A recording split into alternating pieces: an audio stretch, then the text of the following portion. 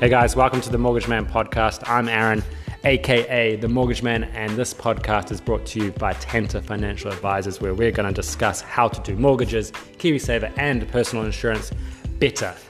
We're going to have lots of guests, lots of information, and lots of helpful tips so that you can speed up the process. Enjoy.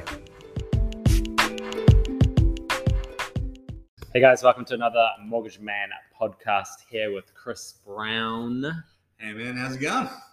That's Chris, and I'm actually Aaron, if you didn't already know, which you should, because you've been listening to all the other 40 episodes that we've done, and if you haven't, then you should. Today we're talking about which bank is best for you. So which bank is best based on a mortgage for you and your property, and like we were discussing in our practice recording, which got interrupted, it is kind of a trick question because everybody's situation is different, and for me, the best bank is the one that gives you the most money or gives you some money. However, maybe based on your situation, you will not get any money. So approaching the correct bank based on your situation is the key thing and the main reason why you should have a mortgage broker to work with. Yeah, and I think, especially in the current environment, they're chopping and changing their rules all the time. So if I actually said to you, this is the best bank today, then it might change next month, and our job is to kind of stay on top of it all. But we'll run through some of the best places to go right now as of August 2022. And there are some fundamentals that don't change, but there are definitely things that do change. Yeah, and the key thing to understand is it is based on your situation and who you bank with. So if you are in the situation where you've got a 20% deposit, good income, no debt, and your income is coming from a salary as opposed to self-employed, then most banks, in fact, probably all banks would be happy to have you as a customer. That's right, yeah. However, most of you are probably not in that situation. You've probably got less than a 20% deposit. Maybe one of you is self-employed. Maybe there's some debt floating around. So depending on that situation, we're going to kind of cover who and I guess and how to approach those banks. So let's say, Chris, we've got a situation that I have a 10% deposit and I want to buy an existing house and my income is strong enough. So the income is no issue. It's more about the deposit and I'm buying an existing house. What are my options? Which banks? Are we going to name and shame some as well? Is that what we can do? Yeah. We won't shame them. We'll just name them. We won't shame them because next week they'll change the rules and make us look like a dick. Yeah. 10% deposit, existing houses. Typically, to start with, only your own banks are gonna look at you in that regard. And of those, you need a live deal at ANZ and ASB, and they will take you on. Other than that, they won't really look at you. And just to go over what a live deal is, that means either going to auction soon or you've got your offer, a conditional offer already accepted and countersigned so that you can pretty much say, here's my offer, give me an approval. Yeah, I'm not even sure if it's live auctions at the moment, but basically you just need to have a price nailed out and they're not going to be wasting their time is the main point they want to get across. They're not in a position to promise lots of money to lots of people because they don't have that much money to give out, apparently. And they're trying to reduce risky lending. And if you've got less than a 20% deposit, you are a risky lender, apparently. Okay, so let's switch that up. Let's say you still have the 10% deposit, but you're buying a new build. Yeah, so this one's really easy. And it's because ANZ have a special deal called Blueprint to Build, which means you get a massive discount on whatever the interest rates are to go to them. And so ANZ, by far and away, if you're buying a new build, they're your best bet. Now, ASB had backed my build and they were the exact same position. So it was ASB and ANZ to start with. They got rid of it. There's rumors that it's coming back. So in the next week or so, it might be the two of them fighting off again. But basically, ANZ's your best bet far and away for a new build 10% deposit. Can you do that if you do not bank with ANZ? I'm pretty sure. Michelle? Yes, Can you yes, go? you Can can. you go to ANZ to buy a new build if you've got a 10% deposit if you don't bank with them? Yes, We're there we just go. phoning a friend for our know everything Yeah, because like we said, superstar in the the corner rules here. do always change, and like it's always a moving environment because interest rates are going up and house prices are going down. There are stricter rules than usual when it comes to lending. Okay, so to recap so far, existing house you can only really go with your own bank. New build you should go with ANZ because they're going to give you cheaper interest rates. If you've got a 20% deposit, pretty much go anywhere. What if your income is I'll just stop you there. If you've got a 20% deposit, um, the different banks, as you will have seen in some of our weekly emails and things, do special deals from time to time. And so, as an example, BNZ was doing 1% cash back. I think they've finished it now, but they were again giving you almost twice as much as some of the other banks for a period there. It took 2 or 3 weeks, and the other banks caught up, but if you've got a 20% deposit, you've got the option to go with whoever's doing the best deal at the time. So you can go wherever you want, but there's often a really good interest rate or a really good cash contribution that you can take advantage of. So you're in a really good position to yeah.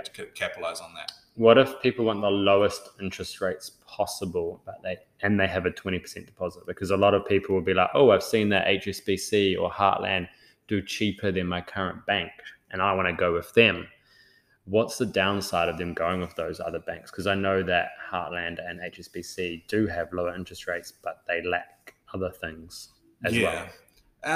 Look, the problem with those smaller banks is they are small, and how they get customers is typically throwing out a really good interest rate for about 2 or 3 months, and they advertise it so they get an influx of customers. Then they've got nobody. So then they've got they run out of money and they turn it off.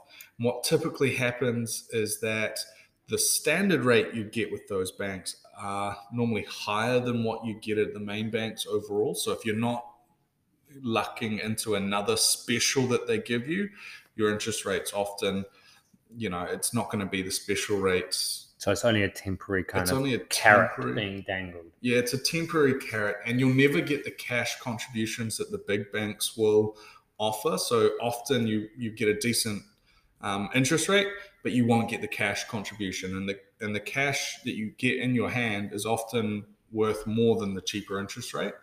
And lastly, they don't have as big customer service teams or branches in most cases in your local area. So if you do need to make changes, call 0800 numbers, etc., etc. It's a lot more difficult with those smaller banks. So they're great for the time that you get that special deal, but after that they go back to being a below par. Well, sorry, not being able to compete with the other big banks at the same. They just rate. don't have the infrastructure as well, right? To have a good app and customer support and all that other stuff. I think the best example is the Heartland Bank put out a special offer. It then took 3.5 weeks for them to respond to an email. And if you were missing anything in your application, you went to the back of the queue. So it was taking over a month to get things even looked at for a while there. Okay. What about if your income source is self-employed versus salary? Is there certain banks that are better for that? Because obviously we work with lots of self-employed people. Yeah, definitely. And likewise, if you have overseas income in your employed business, like you import stuff, etc., it all changes.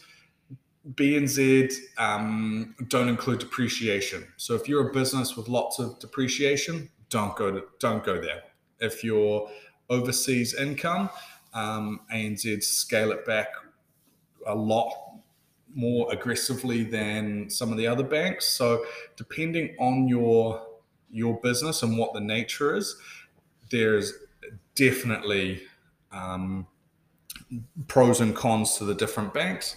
Likewise, you're not even considered a business banking client until you earn over, I think it's 300 or 500,000 at ASB. So you just get treated like a regular customer, which means you get someone who doesn't really understand what a profit and loss or a balance sheet or anything like that is, assessing your deal, and they're trying to figure it out on their own. So sometimes that can work in your favor, often it doesn't.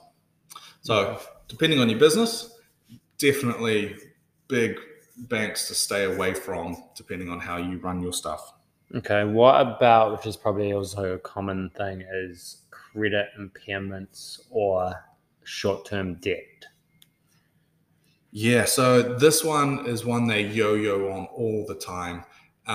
Right now, I had a good example. I had a deal at BNZ, a mortgage at BNZ. It ticked all the boxes, went all the way through, went to the credit team to sign off, i.e. just went to the big bosses up the top to make the final decision. And they said, no, we don't feel like it right now. So Because why? Because they don't have the appetite, or they don't need to, basically. And so even though it ticked all the boxes, they're just like, nah, it's too risky for us right now. And depending on what it is, some banks will just gloss over it. Others will really. We're talking about a credit. We're talking about a credit default or just lots of debt? Credit defaults typically. And if you default with ANZ, for example, and typically it disappears after 5 to 7 years, ANZ will look at that forever. They won't really like that. They take it personally, it stays on your file. So I think for people that are listening, it's each bank is different and has got slightly different rules, and those rules kind of change all the time.